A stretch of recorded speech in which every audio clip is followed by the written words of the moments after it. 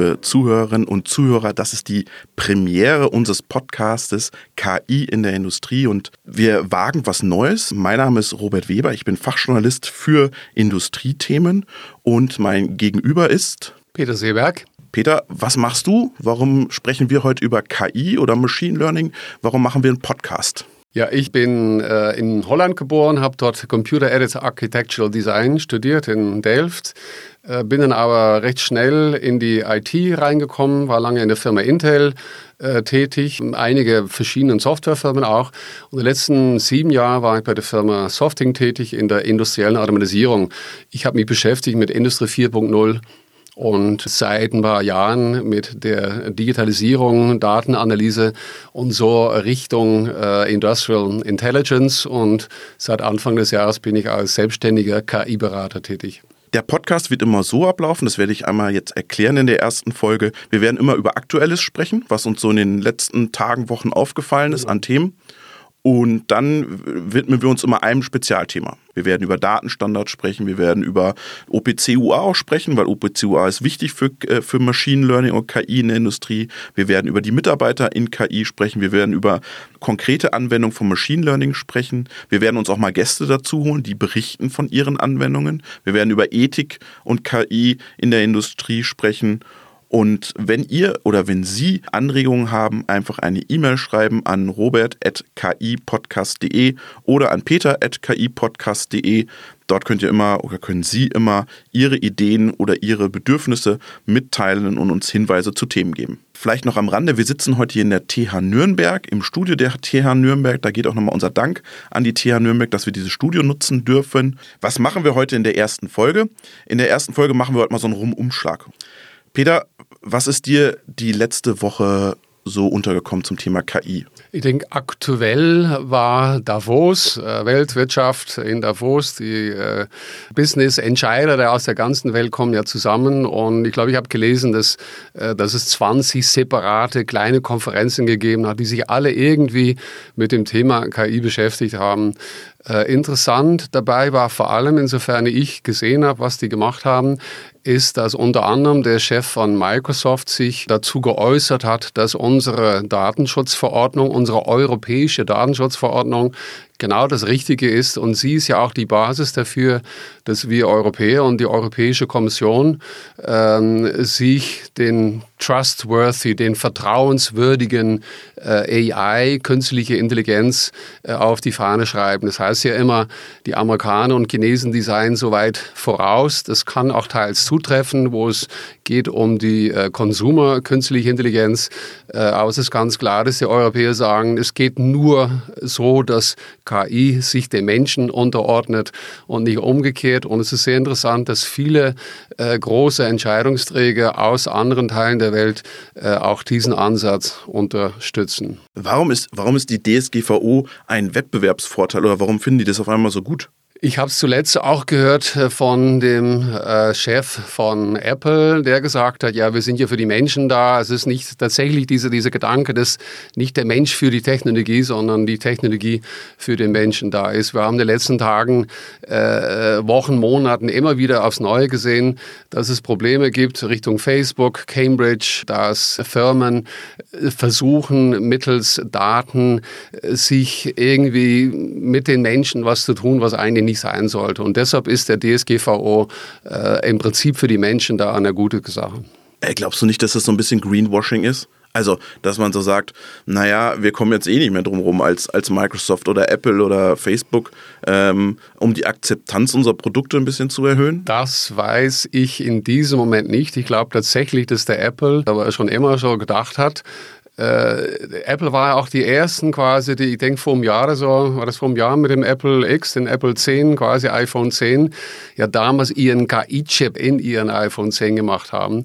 Und der Gedanke dabei ist ja, ich kann ja dafür sorgen, dass nur ich in mein eigenes Handy reinkomme, mit dem ich ja Bilder von meinem eigenen Gesicht mache. Was da passiert ist, dass diese Bilder dann auf dem Handy bleiben, dort trainiert werden. Wir werden es später alles nochmal besprechen, was es eigentlich genau bedeutet. Aber es geht darum, darum, dass die Daten von meinem Gesicht in dem Fall nicht in die Cloud kommen. Und ich glaube, die waren nicht umsonst die Ersten, die auf der Edge, also auf dem Gerät, das gemacht haben, und die offensichtlich richtig auch daran glauben. Microsoft, gute Frage, muss man vielleicht in den nächsten Monaten, Jahren auch tatsächlich schauen, ob sie auch wirklich das meinen, was jetzt der Chef gesagt hat. Lass uns nochmal zurückgehen zu unseren Maschinenbauern und zu unserer produzierenden Industrie. Ich war letzte Woche auf einer Veranstaltung und da wurde schon wieder alles durcheinander geschmissen. Also wir haben Deep Learning gehört, wir haben KI in der Industrie gehört, wir haben Machine Learning in der Industrie gehört.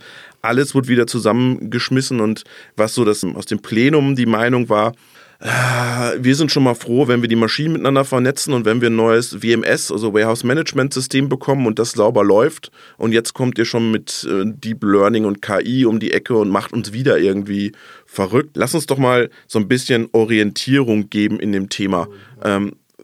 KI abgrenzen zu Machine Learning, was sind da die Unterschiede? Ja, tatsächlich ist es ja so, dass wir ja auch jetzt in unserem Podcast von der KI in der Industrie reden.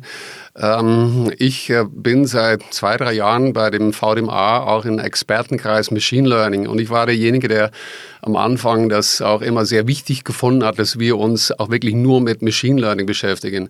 Machine Learning ist ein Werkzeug, ein auf Statistik basierendes Werkzeug, ähnlich wie auch das Data Mining. Man sagt gerne, Statistik schaut, was gewesen ist, Data Mining, warum das dann so war, und Machine Learning guckt eigentlich eher in die Zukunft und versucht auch zu sagen, was zu tun ist, damit bestimmte Situationen gar nicht einkehren, also Maschinenstopp zum Beispiel.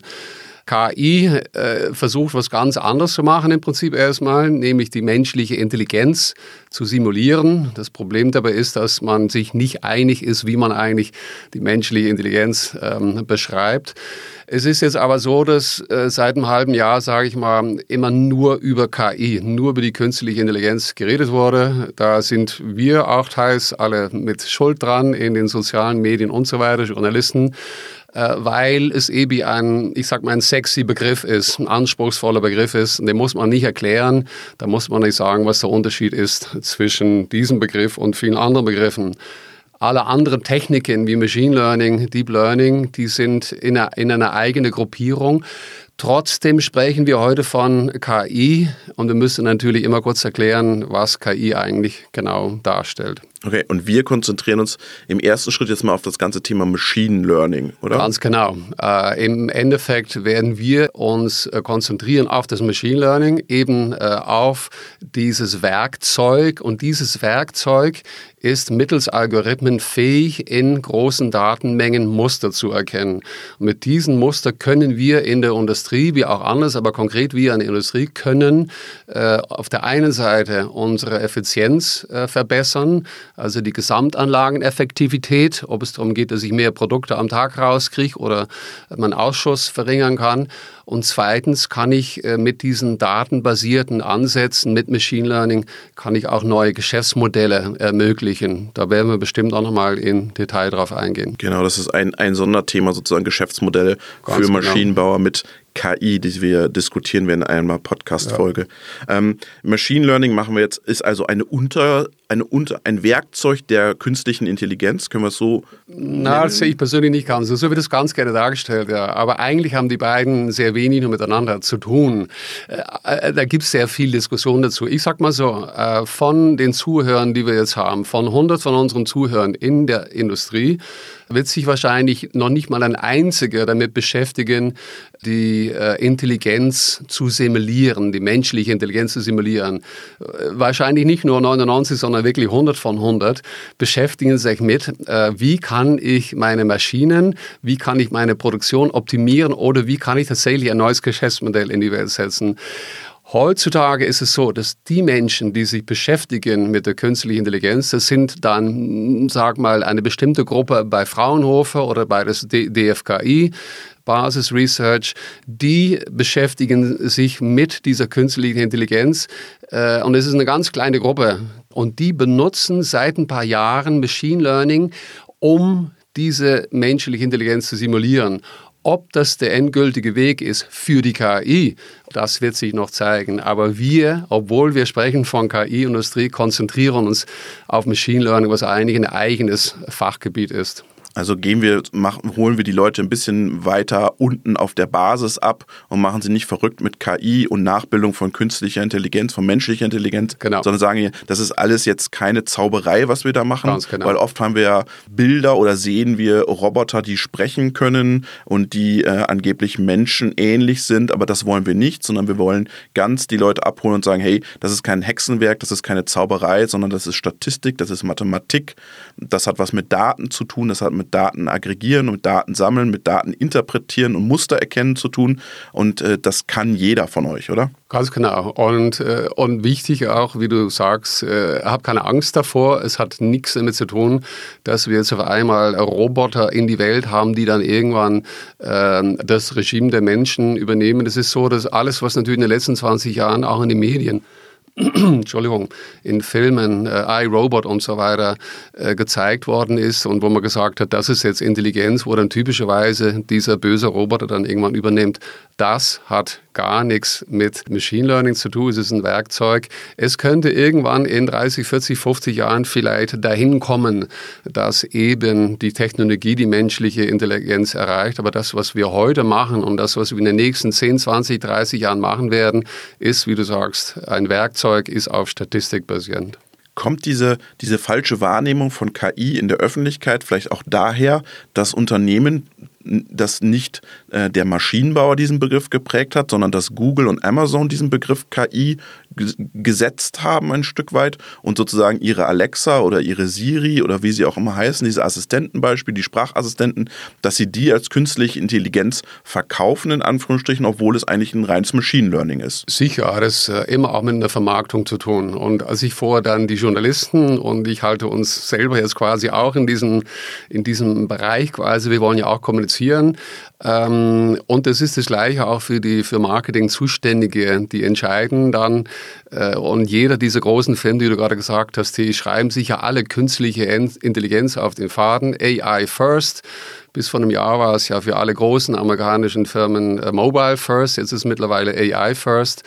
Und es hat ganz sicher natürlich damit zu tun, dass die immer auch ihre Kunden zeigen wollen, wo die Reise hingeht. Und tatsächlich wird dann das Wort genommen und in dem Fall ist es die künstliche Intelligenz, die ein ganzes Stück in die Zukunft liegt. Im Sinne von, ich brauche ja eine Vision, wo die Welt hingeht, wie früher halt die berühmteste von John F. Kennedy, Man on the Moon, der Mensch auf den Mond. Und dann hat er gesagt, jetzt haben wir 10 Jahre, um dahin zu gehen. Und so ein bisschen muss man das tatsächlich verstehen. Und auch in Alexa oder ganz viele andere, die Siris, tatsächlich haben sie alle eine Machine Learning Fähigkeit eingebaut, die übrigens auf deutschen Algorithmen basieren, aber auch das werden wir sicher noch besprechen. Das ist ein gutes Stichwort mit den deutschen Algorithmen, weil der Erfinder oder ein Miterfinder dieses Algorithmus, den wir aus Siri oder Alexa kennen, ist der Sepp Hochreiter. Von dem habe ich was Spannendes gelesen vor einer Woche, 2 Wochen. Und zwar sagt der, unser Ziel in Deutschland und Europa muss sein, nicht die Consumer-Welt zu kopieren, was die Amerikaner machen mit Alexa und Siri. Wir müssen unsere Stärke, wir sollen auch unsere Forschungsstärke und auch unsere finanziellen Ressourcen in Forschung und Entwicklung in das Thema Maschinenbau und Anlagenbau investieren, also Industrie. Und er hat als Vision ausgegeben, wir sollen investieren in Drehmaschinen, also ich würde das mal als allgemeinen Maschinenbau definieren, in Spülmaschinen, also diese ganze Haushaltsgeschichte und Bohrmaschinen, glaube ich, gegeben. Und seine Vision ist die sprechende Drehmaschine am Ende des Tages. Und er macht sich so ein bisschen Sorgen, dass wir das verpassen, dass wir diesen Absprung gerade nicht schaffen, dahin zu gehen. Wie unterstützt du die These oder würdest du sagen, da hat er Unrecht? Geteilt. Also erstens mal tatsächlich ist es wahrscheinlich so, dass die Amerikaner und die Chinesen im Bereich ich nenne es mal die Konsumentenelektronik und Konsumenten-KI einen Vorsprung genommen haben, obwohl viel Basistechnologie tatsächlich auch von uns kommt. Und das Beispiel, was du genannt hast vom Sepp Hochreiter mit dem Jürgen Schmidhuber an der TU München vor 20, 25 Jahren den LSTM, Long Short-Term Memory, entwickelt haben. Kannst du das mal erklären, was das heißt? Kann ich kurz machen. Ja, das ist eigentlich ähnlich. Man muss sich vorstellen, dass der Algorithmus guckt nicht auf die einkommenden Daten, sondern guckt auch auf das, was in den letzten Sekunden oder die Zeit kann ich parametrieren, kann ich festlegen, vielleicht 5 Sekunden vor oder 10 Sekunden vorher. Also nimmt das, was in dem Fall gesprochen wurde, als Beispiel Alexa, nimmt das mit in seine Entscheidung, was gerade in diesem Moment besprochen wird. Also versucht es eigentlich zu kontextualisieren, sage ich mal. Abhängig, was ich in der letzten Minute gesagt habe oder den letzten 5 Sekunden, ist das, was wahrscheinlich ich jetzt gerade bespreche, in eine bestimmte Richtung, die eine andere ist, als abhängig davon, was ich vorher anders besprochen habe. Dieser LSTM ermöglicht tatsächlich momentan weltweit, ob es jetzt ein OK Google ist, ein Siri oder Alexa. Ich bin mittlerweile schon sehr vorsichtig, wenn ich das Wort Alexa spreche. Ich weiß nicht, ob ihr das auch habt, liebe Hörer, ob ihr Alexa benutzt. Aber wenn ihr dann irgendwo in eurem Zimmer seid und ihr sagt Alexa, dann sagt sie auf einmal, oh, was meinst du jetzt gerade? Aber die ganzen Technologien, die benutzen genau diesen LSTM. Und es tut doch sehr stark daran denken, dass was vor, wie lange ist es her, 25, 30 Jahren der MP3 entwickelte Audiokompressionstechnologie von Fraunhofer, wo wir offensichtlich in Deutschland, Europa nicht sehr gut sind in der Entwicklung von Basistechnologie, aber nicht sehr gut in der Vermarktung dieser Technologien in Konsumentenprodukten. Das ist aber ganz anders, meines Erachtens tatsächlich im Bereich B2B. Im Bereich B2B sind wir in Deutschland, in Europa, aber vor allem doch in Deutschland die große Nummer 1, der Maschinenbau. Der ist für uns natürlich auch ein wahnsinnig wichtiges Exportprodukt. Und ich bin davon überzeugt, dass wir in dem deutsch-europäischen Maschinenbau tatsächlich den Trend setzen werden mit eingebetteter KI. Wenn man sich vorstellt, dass tatsächlich in dem Fall Apple als ein Konsumentenprodukt auf dem Handy die Fähigkeit gehabt hat, mit einem Prozessor, der glaube ich 600 Milliarden Recheneinheiten pro Sekunde hat, dann kann ich mir auch als Entwickler von neuen Maschinen vorstellen und wenn ich dann verstehe, was Machine Learning ist, dass ich vor Ort an der Maschine, in der Maschine meine Maschinen trainieren kann und auch ein Scoring machen kann, also in der Produktion einsetzen kann und diese Technologie, dieses Machine Learning hilft mir dann eben, diese Prozesse zu optimieren. Und ich bin mir sicher, dass in den nächsten Jahren Deutschland diese Maschine exportieren wird und ihre Produktführerschaft, die wir heute haben, auch beibehalten kann, wenn nicht sogar ausbauen kann. Jetzt hast du noch mal, wir kommen an diesen Alexas und Siris irgendwie nicht drumherum. Diese Grenzen verschwimmen ja auch so ein bisschen, habe ich das Gefühl. Ja, ich habe jetzt letztens eine Anwendung gesehen oder gehört von einer Anwendung, oder das hat mir jemand berichtet, besser gesagt. Der hat eine Alexa offline gestellt, ja, und nicht ans Netz angebunden und steuert darüber sein Warehouse-Management-System auf Zuruf. Das wissen ja viele gar nicht, dass man das Ding auch offline stellen kann. Dann werden keine Daten irgendwo hingeschoben in eine Cloud. Ist das dann schon der erste Schritt, im Prinzip eine Edge-Device sozusagen an einem Warehouse-Management-System dran zu packen? Ja, ganz genau. Ich meine, auch die normale EXA ist sehr sicher zu erkennen als ein Edge. Also Edge ist ja alles, was an der Kante, an der Edge des Netzwerkes passiert. Und ob ich jetzt ein Handy in der Hand habe oder jetzt eine Alexa, aber genauso auch eine Maschine, eine Produktionsmaschine, ob die jetzt 1 Meter bei 1 Meter bei 1 Meter ist oder ob die 100 Meter lang ist eine Edge zu verstehen, also auch als Endpunkt im Netz zu verstehen. Also ich habe mir unter Edge mal irgendwas ganz mini-Kleines vorgestellt, dass man irgendwo dran flanscht. Aber du sagst jetzt, Edge ist kann alles sein. Ja, genau. Im Prinzip ist dann für mich die ganze Maschine als die Edge, das ist der Endpunkt. Und normalerweise Industrie 4.0, Digitalisierung, Machine Learning, Artificial Intelligence, es hat natürlich alles mit der weitergehenden Digitalisierung zu tun. Ganz kurz zu kommen auf den Anfangspunkt. Es ist nicht was ganz Neues, aber ich verstehe natürlich schon, dass viele auch denken, jetzt haben wir schon wieder was Neues, was wir lernen müssen. Aber was passiert ist an dieser Edge in dem Fall, und egal ob das dann die Maschine ist oder eine Alexa oder ein Google, es geht immer um die Fähigkeit des Algorithmus, der da vor Ort ist, zu verstehen, was ich gerade sage. Also ich sage Alexa oder ich sage, okay Google, die erste Fähigkeit ist, dieser Algorithmus versteht, was ich sage und wacht auf. Und dann sage ich einen Satz, ich stelle eine bestimmte Frage und dann kann ich entscheiden, ob die Antwort dann in der Cloud geholt wird, über das Internet, oder ob die Antwort tatsächlich vor Ort geholt wird, nämlich aus der Maschine raus. Und so bin ich auch sehr nah beim Sepp Hochreiter, der sagt, klar, es wird die sprechende Maschine sein. Ich bin davon überzeugt, dass das User Interface, egal ob jetzt Alexa in der Küche, zu Hause, unterwegs, auch in der Produktion, werden wir ganz sicher die sprechende Maschine kriegen. Und ob da dann eine Alexa dahinter steckt, was ja dann auch die Fähigkeit ist, der Machine Learning Algorithmen zu verstehen oder andere, das können wir auch noch besprechen, werden wir sicher auch. Jetzt hast du gesagt, die holen dann die Daten, also diese Edge spricht dann mit der Maschine oder holt die Daten dann sozusagen, ich gebe den Befehl, Maschine, liefer bitte die letzten Produktionsdaten der letzten Stunde und analysiere die oder wie auch immer. Ja. Und das könnte auch eine SPS machen, oder? Also muss ich eine Edge haben? Ja, da kann ich ja erst definieren, was eine SPS ist. Ja. Und ich glaube, wir wollen jetzt keine Werbung für den einen oder anderen machen, aber der Herr Beckhoff ist tatsächlich derjenige, der vor 20 Jahren das erste, glaube ich, groß auf PCs gesetzt hat. Ich habe gesehen, er hat gerade auch ein Interview gegeben über diese 20 Jahren. Eine SPS ist erstmal eine Applikation, die läuft auf ein Stück Hardware. Und das kann sein ein ganz eigenes Gerät, wie die SPS in der Vergangenheit waren, von Siemens, von Rockwell, von BR und so weiter. Aber das kann auch diese Applikation, die läuft ja dann auch mittlerweile auf dem PC, auf einem Industrie-PC. Und in dem Sinne ist das, was da auf eine bestimmte Ebene läuft, ist ein Prozessor. Und dieser Prozessor, den kann ich nennen KI-Prozessor, kleines Stück Vermarktung wieder. Der ist dann sehr gut in Matrix-Rechnungen Richtung Nvidia, also wieder ganz anderes Thema.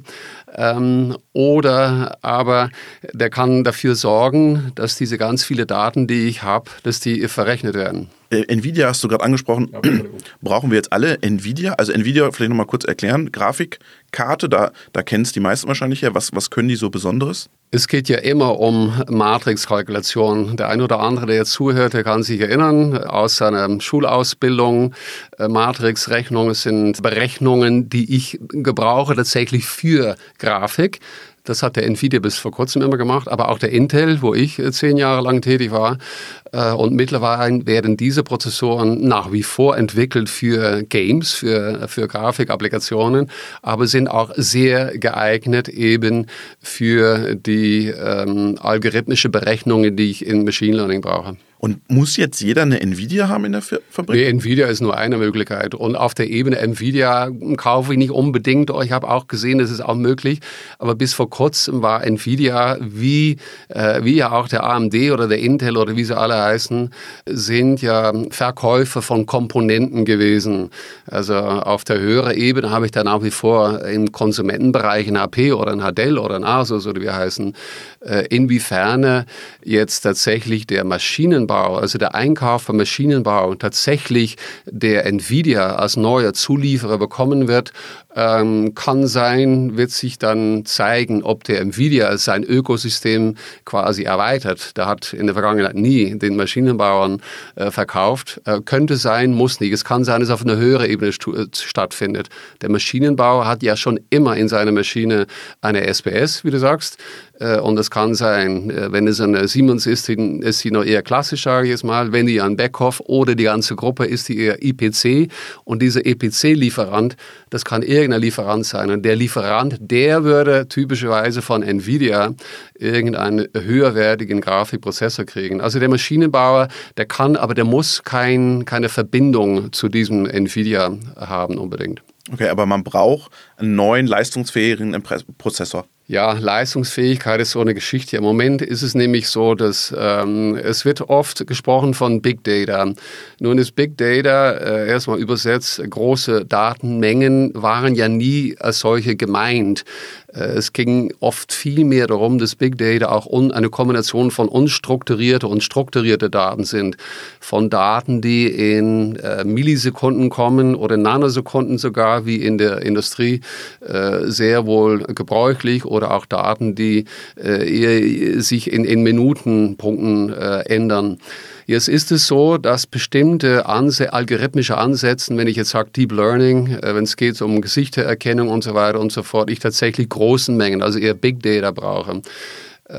Ich habe selber in den letzten Jahren eigentlich immer gearbeitet mit so viel wie möglich die Daten von Anfang an zu verkleinern. Also in der Fabrik, in der Produktionslinie haben wir vielleicht gesammelt, ich sage mal einige 100 Megabyte bis hin und Terabyte maximal.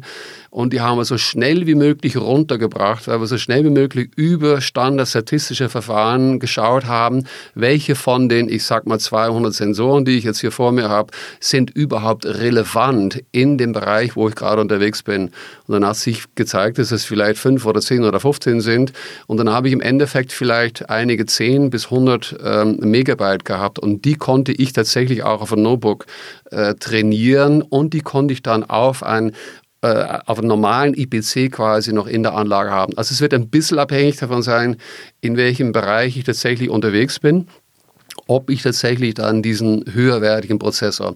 Aber im Großen und Ganzen ist es natürlich so, dass überhaupt das Machine Learning ermöglicht worden ist durch die immer größeren Datenmengen in Kombination mit dem Moore'schen Gesetz. Der Herr Moore, du weißt, ich habe den selber kennenlernen dürfen. Du hast einen Preis von ihm bekommen? Ja, ich hab einen Preis aus seinen Händen empfangen dürfen. Es ist insofern vielleicht wichtig, dass ich seitdem, das ist jetzt, ich denke, 25 Jahre her oder so, ich entlang diese Linie von dem Moore'schen Gesetz denke. Und ja, unabhängig davon, dass es immer heißt, ja, die Distanzen zwischen den Leiterbahnen, die sind ja mittlerweile weniger ein in Atomen, aber es gibt sehr viele andere Möglichkeiten. Es geht ja immer darum, dass tatsächlich jede 18 Monate die Leistung zu dem vergleichbaren Preis sich verdoppelt. Und wenn man das weiß, wenn man daran glaubt, sage ich es mal so, dann kann man sich ausdenken, dass in 10 Jahren wir die Leistung in der Hand haben, die dann 100-fach ist von dem, was sie heute ist, und auch bestimmte Deep Learning oder andere Ansätze dann auf einmal in der Hand möglich sind. Also Deep Learning, viele Daten, Big Data, Machine Learning, Smart Data, weniger Daten, Muster erkennen, schneller, runterrechnen. Ja, man kann es im Groben und Ganzen so sagen. Ja, wobei da müssen wir nochmal gucken, wie wir dann Machine Learning genau aufteilen, weil dann der Deep Learning und neurale Netze dann Teil sind von dem. Und müssen wir uns auch noch abstimmen, wie wir das dann irgendwann thematisieren. Ich denke, das wird sehr abhängig davon sein, wofür der Zuhörer jetzt zuständig ist, auf welcher Ebene der Zuhörer zuständig ist. Das werden wir sicher mal besprechen. Aber es geht erstens mal darum, dass ich verstehe, was ist KI, müssen wir das einführen, wie machen wir das, machen wir das selbst, können wir das selber und so weiter und so fort. Und dann wird es von den Zuhörern auch bestimmte Personen geben, die sind schon sehr mathematisch geschult, die sagen, ich bin derjenige, der tatsächlich auch dort heute schon unterwegs ist, aber ich brauche die Tools, kann ich das mit dem Google machen oder mache ich das mit einem AWS oder und so weiter und so fort. Und der andere wird sich eher auf der Ebene der Geschäftsmodelle befinden und wird vielleicht auch weniger interessiert sein in den Unterschieden zwischen Deep Learning, neurale Netze und so weiter. Und wir werden eine Ausgabe auch machen, 45 Minuten lang Grundlagen-KI für die normalen Mitarbeiter in den Unternehmen, weil du immer sagst, alle müssen sich um KI kümmern. Also alle müssen mal 45 Minuten, Stunde sich mit dem Thema beschäftigt haben. Das eine ist tatsächlich, dass man vor den Änderungen, ja, was heißt Angst? Wenn ich informiert bin, dann muss ich keine Angst haben, dann muss ich aber für mich sehr wohl entscheiden, was bedeutet das für mich. Heute Morgen habe ich es wieder geschrieben, es geht darum, für mich tatsächlich jeder Mensch, ich sag mal in der industrialisierten Welt, jeder junge Mensch auch, oder zumindest die Eltern des jungen Menschen wissen, was eigentlich passiert. Wenn ich weiß, dass heute Beispiel Radiologe ist immer noch das beste Beispiel, wenn ich weiß, dass heute der Radiologe oder der Algorithmus der dem Radiologen zeigt auf seinem Bildschirm, wo jetzt der Bandscheibenvorfall sitzt, dass der mittlerweile besser ist. Also die 100 Radiologen, die da antreten, gegen den Algorithmus, und der Radiologe, der hat vielleicht eine Korrektheit von 97 oder 98%, und der Algorithmus, der kommt auf 98 oder 99%, dann bedeutet das, dass in Zukunft die Arbeit des Radiologen sich grundsätzlich ändern wird. Ich glaube, aber gut, ich will jetzt keine Radiologen direkt quasi auf diese Stelle da hinstellen, aber ich glaube, dass wir in Zukunft möglicherweise weniger oder zumindest die Arbeit des Radiologen sich ganz grundsätzlich ändern wird. In der Fabrik kann es sein, dass der Werker seine Arbeit verbessert kriegt durch irgendwelche zugesetzte Intelligenz, Artificial Intelligence, sage ich jetzt mal. Aber ich muss verstehen, was gerade passiert, und dann kann ich für mich selber entscheiden, bedeutet das, dass ich in meinem Job bleibe, weil jeder Job wird sich ändern, auch deiner und meiner, ist gerade dabei, geändert zu werden. Und da muss ich für mich tatsächlich entscheiden, will ich jetzt, sag mal, Medizin, Radiologie studieren, oder ist es nicht viel besser, in einen Bereich zu gehen? Oder schreibe ich die Algorithmen für den Radiologen? Ja, das ist auch nur, wobei kann ich sehr wohl machen. Es ist immer wahnsinnig wichtig. Also das Schreiben von Algorithmen, das werden auch ich sag mal, 1 Million Personen, die in diesem Bereich tätig sind, machen. Weil alle anderen nutzen Algorithmen, die geschrieben werden und die frei verfügbar gemacht werden. Es ist alles Open Source. Also damit verdient man kein Geld? Ja, doch, die ganz wenigen schon. Aber das sind dann tatsächlich eher die DFKIs und die Fraunhofers, und es sind die großen Firmen, da kann ich das sehr wohl machen. Ja. Aber ich sag mal, eine normale Produktionsfirma oder Maschinenbauer, der würde eher sagen, was gibt es da draußen schon alles? Es gibt so viele Bibliotheken, die sich damit beschäftigen, und die sind frei verfügbar. Da werden die wenigsten. Aber ich kann natürlich sehr wohl mich aktiv auch in dem Bereich Machine Learning, KI beschäftigen. Da machen wir übrigens nochmal eine eigene Folge zu Recherchequellen sozusagen von Algorithmen. Wo finde ich die eigentlich? Weil das fällt, glaube ich, vielen schwer. Da werden wir uns eine ganze Folge drum kümmern und geben euch dann auch oder Ihnen auch Adressen und Informationen, wo man so welche Algorithmen dann am Ende des Tages findet. Ja, genau. Ich mache das regelmäßig, in dem Fall auf LinkedIn auch, oder auf Twitter kommt das auch, und da schauen wir halt. Es gibt sehr viele Möglichkeiten tatsächlich für Selbststudie, diese MOOCs, Massively Online Möglichkeiten selber zu lernen. Sehr interessant, weil dann kann man direkt von den Koryphäen, die das auch in die Welt gesetzt haben, lernen. Und das kann ich sowohl auf Englisch wie auch auf Deutsch kann ich das machen. Das ist eine Möglichkeit. Aber mal kurz das vielleicht abzuschließen, tatsächlich diese Frage von dir. Ich glaube, dass jeder einzelne Mensch, der braucht diese 45 Minuten Einführung. Um auf der erste Nummer 1, ja, es ist noch eine sehr große Geschichte, die da läuft in unserer Welt. Und zweitens, was bedeutet das für mich? Und muss ich jetzt vielleicht das, was ich eigentlich vorhatte in den nächsten Jahren, muss ich das ein bisschen nach links oder ein bisschen nach rechts oder sogar strukturell überlegen? Sehr gut. Das war die erste Folge, und ich will sie beenden mit einem Zitat von Sepp Hochreiter nochmal, der mir gesagt hat, KI oder Machine Learning ist wie Hundezucht. Am Ende entscheiden wir sozusagen, was wir mit der KI machen und was wir mit dem Algorithmen machen. Sehr gut. Ja, wenn man das versteht auch, und da wollen wir natürlich gemeinsam auch dran arbeiten, dann kann man tatsächlich auch differenzieren zwischen diesem dystopischen Ansatz, es wird irgendwann eine Welt von bösen Robotern geben. Nein, das wird so nicht sein. Wir sprechen tatsächlich über diesen algorithmischen Ansatz, der fähig ist, Muster in Daten zu erkennen. Und so hat, glaube ich, dann Sepp Hochreiter das auch gemeint. Ja. Das war der erste Podcast zum Thema KI in der Industrie. Mein Name ist Robert Weber. Ich sage Dankeschön fürs Zuhören. Ja, und ich schließe mit ihm an. Ich freue mich sehr, in den nächsten Wochen, Monaten weitere Folgen in diesem Bereich KI in der Industrie mit dir zu machen, Robert. Dankeschön.